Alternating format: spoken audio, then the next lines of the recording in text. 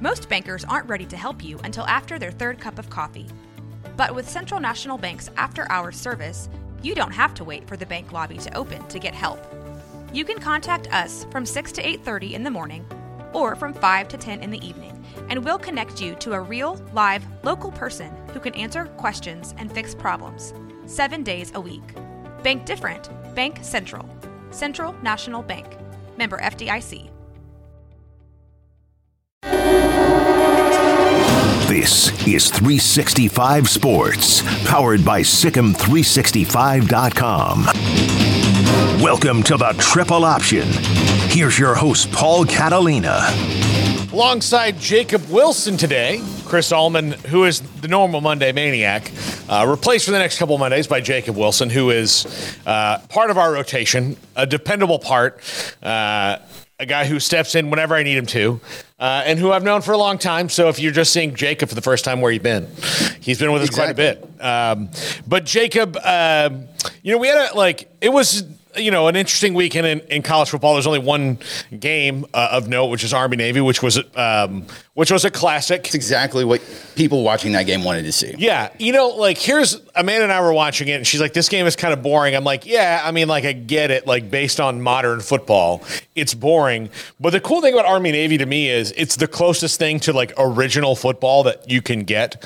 So, Conan O'Brien did this one time, and then this, I believe the same group, came through Waco because I did the PA announcing for it. But there's, old-timey baseball teams that, travel through. Talk like this, see? It's not even that. It's they play with the old rules where they don't play with gloves and, if you hit, if you throw the ball at a guy in the field, he's out, kind of thing. You can't hit him in the face, but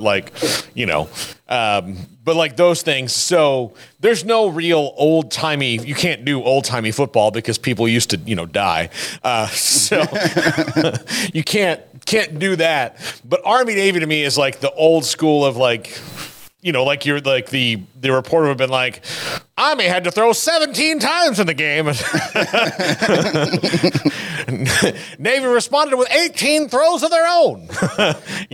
And so that was how it was just so different. And then it was, it came right down to the end. 1 foot from Navy, not tying the game because it was 17-9, and they would have had to get the 2. So I believe anyone who bet the over on that was excited about the safety at the end of the game. I believe that is the case. Yes, yeah, the safety hit the over, so 17-11. But it was a classic. It was old school.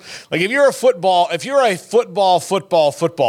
person, like the people in this room are, then you loved it. If you're my wife and you like football and you tolerate as much as we watch because you married me, then it was kind of man, there's nothing happening in this game. I'm like, yeah, I get it, but it's a blend of 4 people like us and also just people who want to feel patriotic too. Yeah, exactly. No, it's great, and it's unbelievable in that and you'll have your I always root for Army because my dad was in the Army. My granddad was in the Air Force, and when they play either of those two teams, there's not near as much pageantry because the Air Force is the Johnny-come-lately to all this. Yes, all the way back in 31. We got a bomb burner here. They're newbies. the Space Force game I can't wait for. But anyway, you were in the Marines, so does that mean that you're a Navy guy or? Well, I went to college at Baylor and I joined the Marine Corps. And so if I have to choose between Army Navy, I guess I pick Navy just because a lot of those players commission as Marines. Yeah. And so that's the only thing that makes me nudge Navy's direction. But other than that, I'm pretty neutral. Okay. Yeah, I usually root for Army. Again, I'm pretty neutral on it, but my dad was in the Army. My granddad was technically in the Army because he joined before they invented the Air Force. And then when they said, hey, you can make $4 extra a week if you join the Air Force, he's like, $4. Let's go. Sign me up. Let's go. That's a shiny new Model T. And for some reason, you're going to get treated way better in the Air Force, too. It's going to be cush. In 1938, I don't think it was. I think it probably still was. Yeah. But there are, But it was a great game. I thought it was really interesting. And, for Navy to do it also with a backup quarterback where you have to put a backup quarterback in who runs the option and then like, hey, you're going to have to throw like 15 times to even get back in this game for him to get warm enough to where that worked. It was impressive. It was good. So it was a good game. It's the best game you're ever going to watch between 2 5-6 teams. That's for sure. Yes, absolutely. Yeah. It's been like really lopsided year in and year out. Like one of the teams is having a good year and the other is having a terrible year. And so it was cool to see them actually head to head, the same record.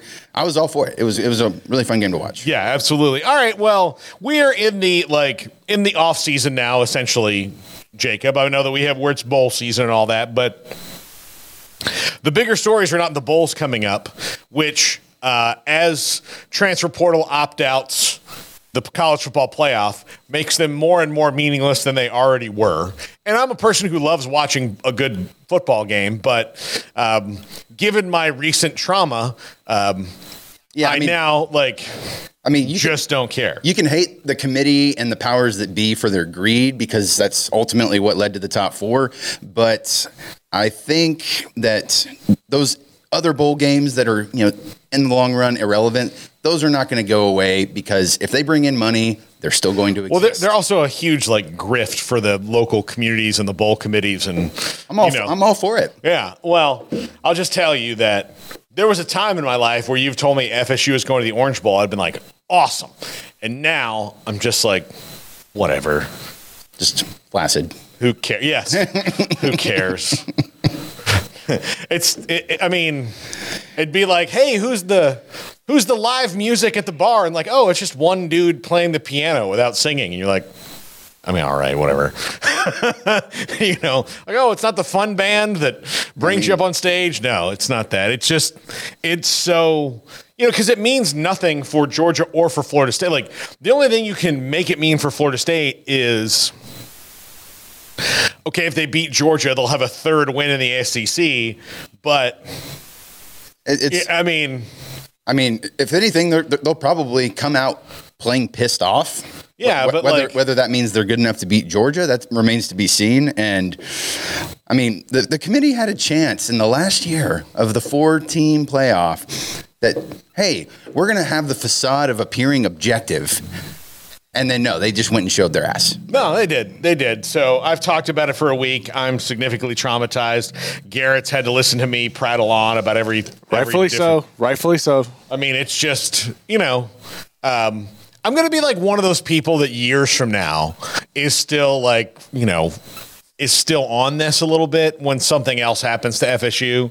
Like 17 years from now, they could be 14th. And I'll be like, it's bullcrap. Mm-hmm. They've been building this up for 17 years. It started in 2023, and here we are in 2040, and it's still going on. Somebody might be like, well, they've won 3 national championships between the times. Oh, shut up. I don't care, because I'll be a crabby old man at that point in my life. It's trauma. Therapists in Florida are probably, all booked up. Yeah, I'm sure they are. But we are now to the point of almost the end of the coach hiring cycle, at least the head coach hiring cycle. TCU fired Joe Gillespie, their defensive coordinator, this weekend, so that will be something that they have to take care of. But now we're in the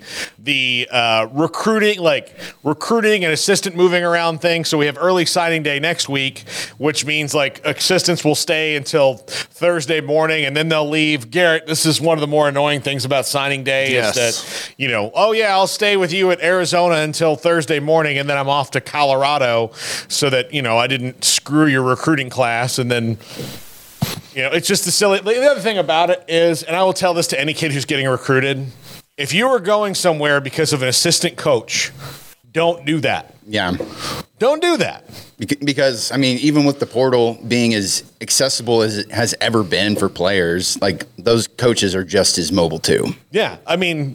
Don't go to I remember hearing a kid wanting to get a transfer waiver because the wide receivers coach got fired. I'm like, bro, that's not how this works. That's not how it works. The wide receivers coach could have become an offensive coordinator 3 days after he signed you, not knowing that was even going to happen. And then he's going to go take that job. Well, he just got a double of his salary. So, those things bother me, because the natural state of coaching is itinerant. You know, like you're not going to be in one place for all that terribly long. Like those days are long gone. Like anytime you see somebody's like, he's been the defensive coordinator here for 19 years, you're like, holy crap. Like that's the Sabans and the Bowdens and the Belichicks, those are extremely rare. Yeah. Yeah. Again, as soon as the wind changes, you know, people get mad and they don't, you know, nobody's Mike Tomlining through things, you know, like they're not doing that anymore. Like, look, it's the best guy for the job. Sports are ebbs and, which is the most reasonable way to look at it, is how the Rooneys do. Things ebb and flow. Guys get old. Systems change. We'll figure it out. Like, you know, we don't need to change courses in midstream just willy-nilly, but that's just how it goes. But, Jacob, which coaching hire of this cycle do you think will have the most immediate impact? Yeah, I mean, like you mentioned earlier, it's been kind of an underwhelming coaching carousel here this season, just because there haven't been. We expected to see A&M make that big splash that they wanted to, but I was actually impressed with them going out and getting a guy who was not only qualified, but they didn't have to flex their wallet on anyone, and they didn't have to be like, hey, we're A&M, we get whoever we want. And I thought Elko was a good one, but I think Jeff Lebby at Mississippi State. I think that's going to be the biggest splash, just because he's bringing that high-powered offense, and they might not win 9-10 games, but I think they're going to score a lot of points. Yeah. Well, and it'll be interesting to see what kind of hires he makes. You know, or he's made a lot of hires already, but how that staff adjusts, how they recruit in the SEC, how they can keep pace in what is now a harder SEC. You know, Mississippi State, Arkansas, Kentucky kind of live in this area of where Missouri's in this, where you're not the classic powers. Ole Miss is this way, you know. If not for two Mannings playing at I guess three. I don't want to leave out Cooper, but two Mannings being quarterbacks at Ole Miss, a lot of their history is just in the middle of the SEC. That's where they are. And they've got a coach who's a loudmouth now, and I'm not saying that's a bad thing. It works for them. They need the exposure. They needed it. They needed Lane Kiffin to bring attention to their program.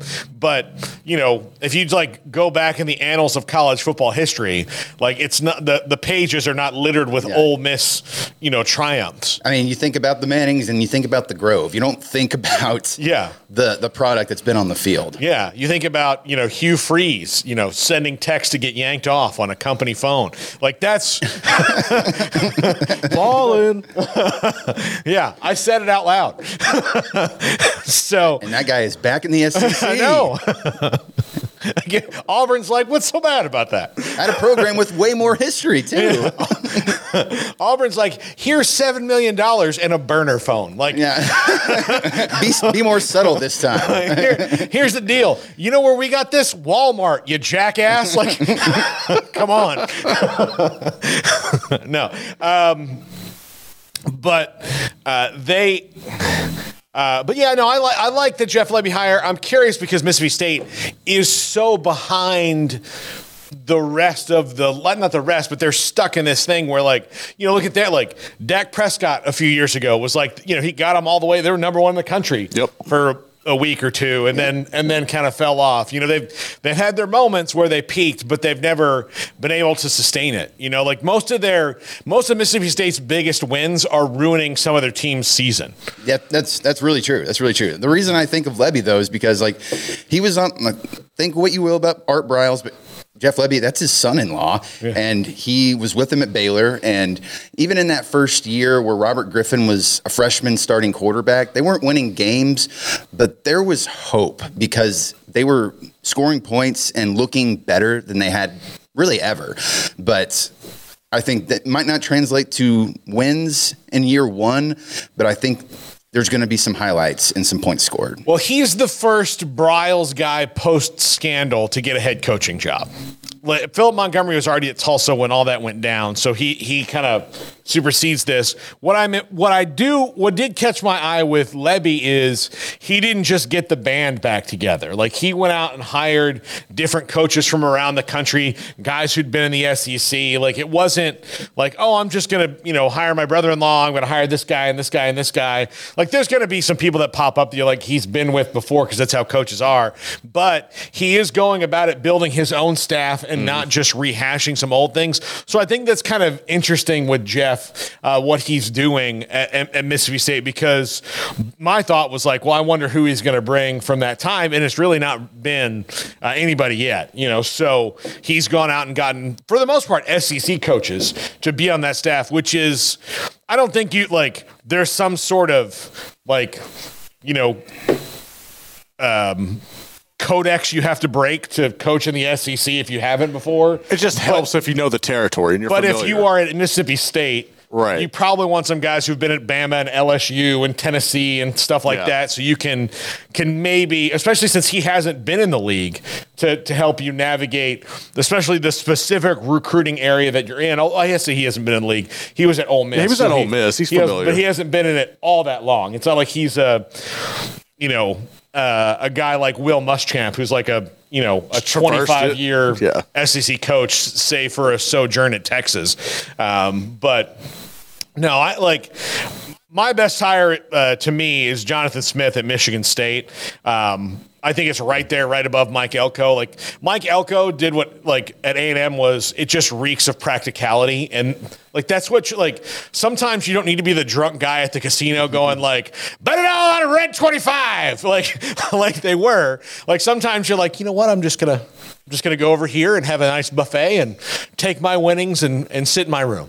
Yeah.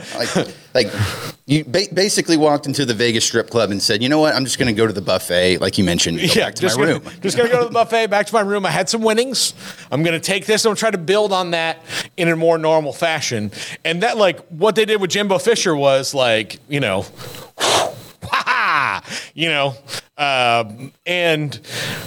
with Jonathan Smith at Michigan State, Michigan State, Mark D'Antonio was a really good coach for them, but left under scandal.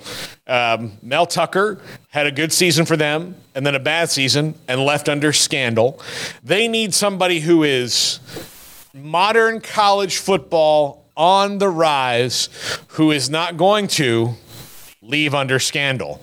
And not to say that I don't know, again, nobody knew that Hugh Freeze was into what he was into, so I don't know or Mel Tucker, but I really do think here that Jonathan Smith is not a guy who's going to be well, I apologize to everybody who I've hurt. It's not going to be that. He's a very, very good coach, and he is a young guy who's on the up, as opposed to maybe this worked out for Mel Tucker. Let's give him $9 million.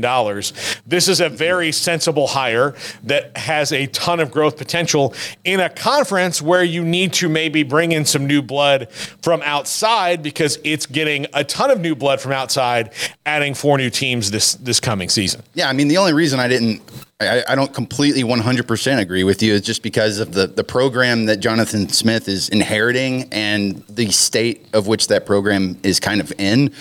But I agree with you. It's a fantastic hire for all the reasons that you just said. And he doesn't have any documented sexual harassment suits pending. And so it probably helps the Spartans on that front too, because I just don't know, because he's an Oregon guy, Oregon State guy. That was his alma mater. He knew that area well. I'm sure that he'll be just fine in the, Northwest. No, not Northwest, the Midwest. Yeah.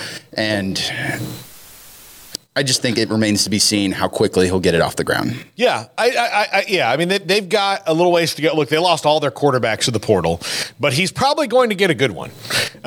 So. I mean, Well, I mean, we're going to talk about it later, but his quarterback from last year is in the portal. Yes, I don't think that guy's going there, though. I think his backup quarterback from last year is going there, though. I would bet that he is looking at Aiden Childs or Dante Moore, and I think Dante Moore probably less likely. But Childs definitely. But Aiden Childs, I think, will follow him there to Michigan State, and that's a good thing because he already knows the system and he can hit the ground running. I love the Tulane Houston combo. Obviously, Willie Fritz leaves Tulane and goes to Houston. Tulane hiring John Summerall is a great hire. He's going to do really well at Tulane while he's there, which I don't think will be too terribly long. I think if he keeps Tulane at what Willie Fritz has been doing, which I totally think he will, then he's going to get a bigger job. Willie Fritz at Houston is the nice change of pace for Dana Holgorsen, who the wrong guy at the wrong time for Houston.